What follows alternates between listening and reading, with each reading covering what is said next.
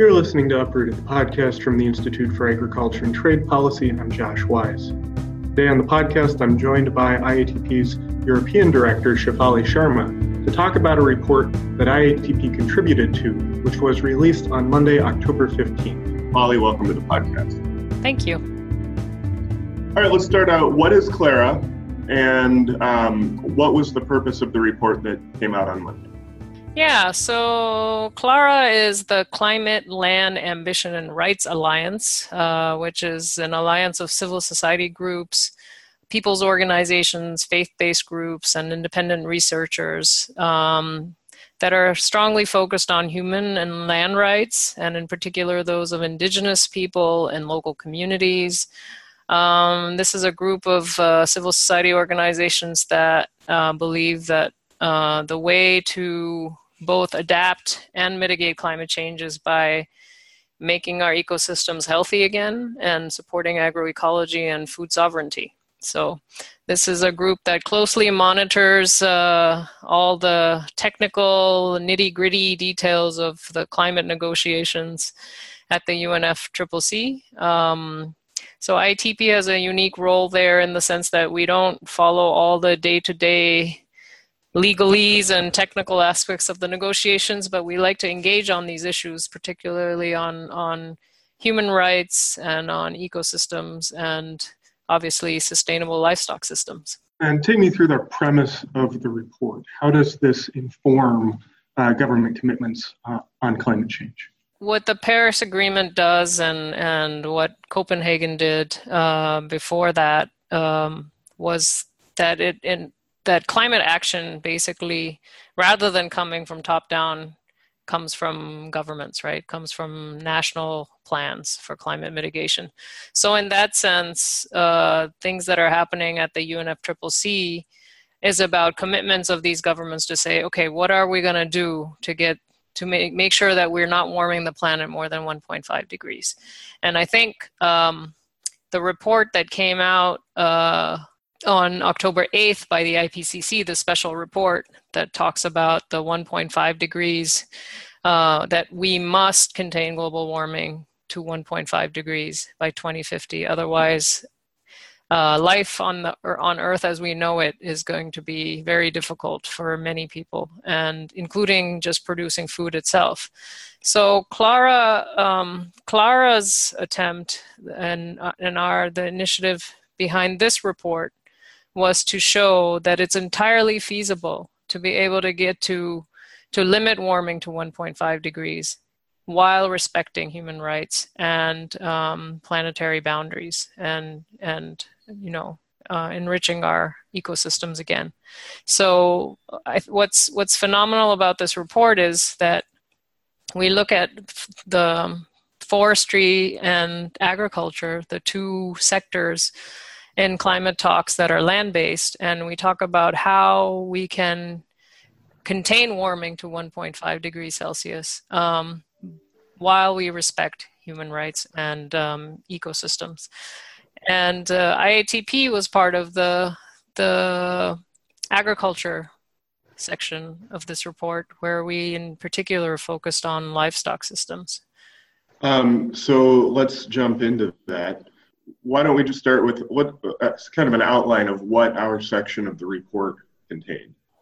The agriculture section is in three parts, and the first part focuses on how can agriculture contribute to limiting warming to 1.5 degrees, but also to highlight the fact that agriculture is going to be really hard hit as the planet warms. So food production is going to become increasingly precarious, particularly for folks who are dependent on rain-fed agriculture.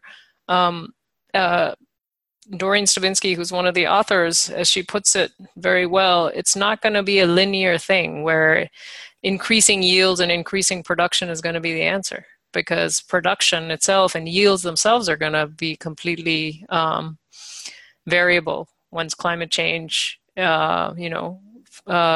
starts to demonstrate impacts, as we're seeing now. I mean, I think we're seeing a lot of news and a lot of new science that says that we're already beginning to feel the impacts of of warming, which the IPCC report has said, we've already at 1 degree, we're a 1 degree warmer world today than we were many years ago. And so, right. And so the idea with that is that the irregularity of rainfall and increased extreme weather events makes planting crops very unpredictable, right? right. And so if you're relying on rain for your irrigation, your ability to produce in a sort of a consistent pattern is going to be completely disrupted. Right, and then therefore to say that, smallholders should become more efficient producers, I think is a bit of an oxymoron, because what we need to do is make sure that these smallholders actually are able to adapt to climate change. That's the priority that we need to have when it comes to smaller producers. So the idea that we can just rely on increased productivity to deal with both mitigation and adaptation is something that we critique in this report. And what we're saying basically is we need to fundamentally shift towards agroecological systems that recycle nutrients, that create biodiversity, that create soil health, and there's a whole series of practices that will help agriculture actually become more resilient. And actually, it's quantified. What's phenomenal about this report is that we look at both changing crop practices, changing livestock practices, and also just our food system in terms of reducing food waste and overconsumption. And what we find is that if we did all of these things, we would actually prevent 8 gigatons of emissions. And if you, just by comparison, in 2015, the world emitted, the livestock sector alone emitted 7 gigatons. So if agriculture can contribute this significantly to avoid this many emissions, and we show how that's actually possible while respecting human rights and protecting the environment. And what we're really talking about is resiliency, right? So building soil health, increasing biodiversity. It's basically like diversifying the portfolio and you're mitigating risk. These are practices that not only can be neutral in terms of greenhouse gas emissions, but actually can sequester carbon, right? Or can actually reverse emissions. Yeah, and it's interesting because we were very conservative about attributing how much of the emissions from the agriculture sectors could actually be negated through carbon sequestration, because there's a lot of science out there about how impermanent sequestration is. And the argument we make is, so we largely underestimate the savings or the negative emissions through sequestration just to be on the safe side. But what the case we make is, yes, these practices could also sequester carbon, but we should really be doing them because they improve soil health. These are the right things to do to make agriculture more resilient. And we do include some carbon sequestration in there, but kind of err on the side of caution there. And so one of the through narratives at IATP is that corporate concentration and control of agriculture has driven a lot of this. And there is a real connection between practices that are climate friendly and practices that improve human rights. Can you explain that connection? Yeah, and I think the livestock sector is a really good example of two very different systems or multiple systems. But there's one system that's totally dependent on economies of scale, of treating animals as commodities, of bringing in external inputs like fertilizer and feed. So what that means is we're growing crops to feed animals that then feed people, which is a highly inefficient way of eating crops, and also highly emitting, because basically what you see is there's nitrous oxide produced when you put fertilizer for feed crops, and then nitrous oxide is reproduced when these animals are defecating in fields. So you get double the amount of nitrous oxide, which is much more potent of a greenhouse gas than carbon dioxide. So it's terrible. It's a terrible system for the climate. Obviously, it's a terrible system for the environment because of all the land use change. But also, it's a really tough system for farmers who are either trapped in a contractual relationship with low prices that are given to them because there's only a handful of corporations that control the prices for pork production or beef production or poultry production. Well, in the case of beef, you might not have as many contract farmers, but you have very few corporate buyers who will then determine the price. Contract farming is much more prevalent in pork and poultry. Versus a system where you have an independent farmer who is producing a lot less, and this is the key, right? The system shift that we're asking for would result in a lot less production of meat and dairy. But that's not necessarily a bad thing because Americans eat way too much meat and dairy. Europeans eat way too much meat and dairy.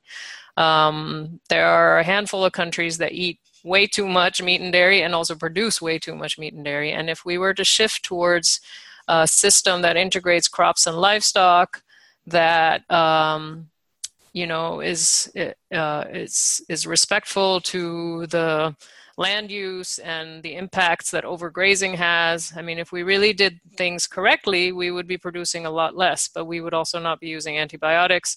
You would probably get a higher price for meat. You would it would result in public health benefits.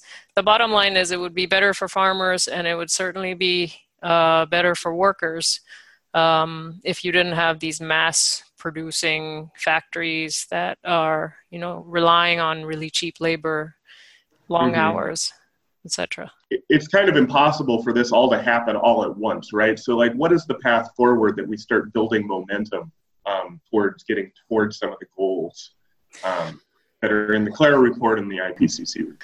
Well, I think it's really, I want to take a minute to talk about the IPCC report. I think the IPCC report is really a wake-up call yet again, but this time is really running out, right? I mean, basically what they're saying is that we need to reduce nearly half of our current emissions by 2030. So it says 45% of the emissions by 2030 compared to 2010 levels.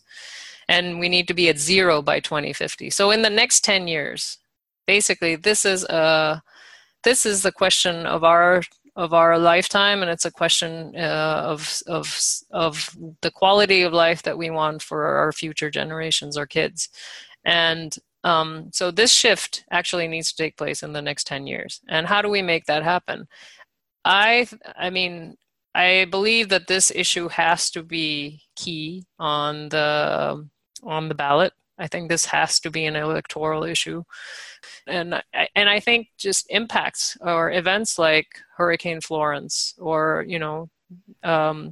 stronger hurricanes and tornadoes and droughts that are now starting to happen, which we're now understanding is actually the result of climate change, is going to create a sense of urgency. And the pathway forward is really to be able to get governments to start making these changes and to say, okay, we're going to stop subsidizing industrial agriculture. We're going to actually have to create incentives to move towards this kind of system of production. And so let's talk about that a little bit, because I think it's really interesting. When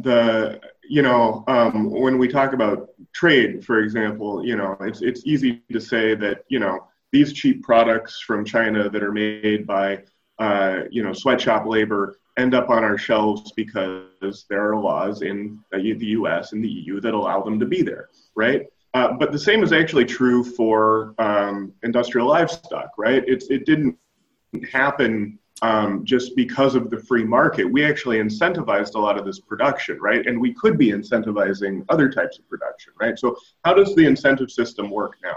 Well, the industrial livestock system is subsidized through feed, actually. It's the indirect, you pay farmers below the cost of production on feed crops like soy and corn, and And, the price of feed is what determines really how expensive it's going to be to produce livestock, and especially the mass production of livestock. So as long as, and then you have subsidies on top that then allow these farmers to stay afloat. And IATP's been saying this for years, start paying farmers the cost of production and eliminate the subsidies. And has not happened. And so when crop prices were high, we didn't need them. But now that the crop prices are low again, we start to see a huge subsidy bill. And I think what we really need to understand is, at least in the United States, you also have other kinds of funding that goes into, the cleanup of manure lagoons and things like that, which actually incentivizes having more of these large-scale facilities than actually eliminating them altogether. And that's the direction that we need to be heading in. And so the result is meat and dairy is pretty drastically underpriced relative to the sort of entire social cost, right? Yeah, absolutely. I mean, we're not even counting the public health costs, right, of antibiotic resistance and the pathogenic and zoonotic diseases that come through all these animals. So there's definitely public health costs. There are deaths related to antibiotic resistance and illnesses. I mean, just last week we had a recall of 7 billion pounds. Is it 7 billion or 7 million? I think it was 7 million pounds of JBS beef because it was it had salmonella in it, and antibiotic resistant salmonella. And so you're seeing these manifestations, and that's really costly, right? And of course, and it ends up in the supermarkets, so people get sick, and then governments have to take all this time to recall all of these things. These are costs associated with all of this stuff, and then of course all the land and water pollution related to all the waste that these manure lagoons deposit, or the over application of manure from pork farms. And you've seen that play out with these manure lagoon breaches in North Carolina, for instance. I mean, enormous damage all across the state. So we're not even counting those costs into that calculus of how cheap our meat is. Right. And so what recommendations does the CLARA report have for getting the ball rolling? I think one of the really positive messages of the IPCC report is that it's entirely possible for us to keep warming to 1.5 degrees. And I think that's the same thing that we're saying in the CLARA report. This is actually possible. We can do the right thing in a very short amount of time. Mm-hmm. The hard part, but the key to that, is political will. And essentially, if there's political will, this can happen in 10 years. If there's no political will, nothing's going to change. And so our energies, I think, as citizens, as those of us working for this change, really needs to be now a focus that this become a central issue of our time, and that we make our governments make the necessary changes to make this happen. And it's entirely possible to make this happen. All right, so Shefali, to wrap up the podcast, why is it important for people to pay attention to the CLARA report? And how does this report fit into kind of the broader context of ongoing climate talks at the UN? And I think what it really does is it challenges the policymakers that are involved in the climate debates, who have been looking at all these complicated models and geoengineering and all these other kind of crazy technological schemes to mess with the Earth's atmosphere, to continue growing the way that we're growing, exponential growth, but finding a way to just get rid of these emissions. And I think what the report does is shows that it's possible to be able to ensure that people have dignified livelihoods, and that we can actually turn this around, actually heal the environment that we're in, and give our future generations a chance. And what's the next step, both for this report and the IPCC report, in terms of what are people going to do with it? I mean, these reports are always just taken by governments, right? As these are political signals and they're backed by scientific peer-reviewed studies there. But, and I think the stuff that we're pushing for is going to be used amongst these groups from CLARA to inform the negotiators, like, look, here's a way forward. You can actually do this. There's math to prove that this would actually, get rid of the gigatons of emissions that we want to get rid of. So you don't have to accept these techno fixes from XYZ country, and you can continue to try to take the right steps within your country to move forward on these. So I think it's a resource for these groups to do their lobbying inside, and I think it's a good resource for us to continue highlighting the messages that we have about the role that industrial livestock plays in creating climate change, and that there's alternatives that are infinitely better. You've been listening to Uprooted, the podcast from the Institute for Agriculture and Trade Policy. For more on what you've heard today, including to read the CLARA report, you can visit our website at www.iatp.org. This podcast is available for download on iTunes, Stitcher, and wherever else you get your podcasts. If you like what you hear, please give us a rating. Thanks for listening.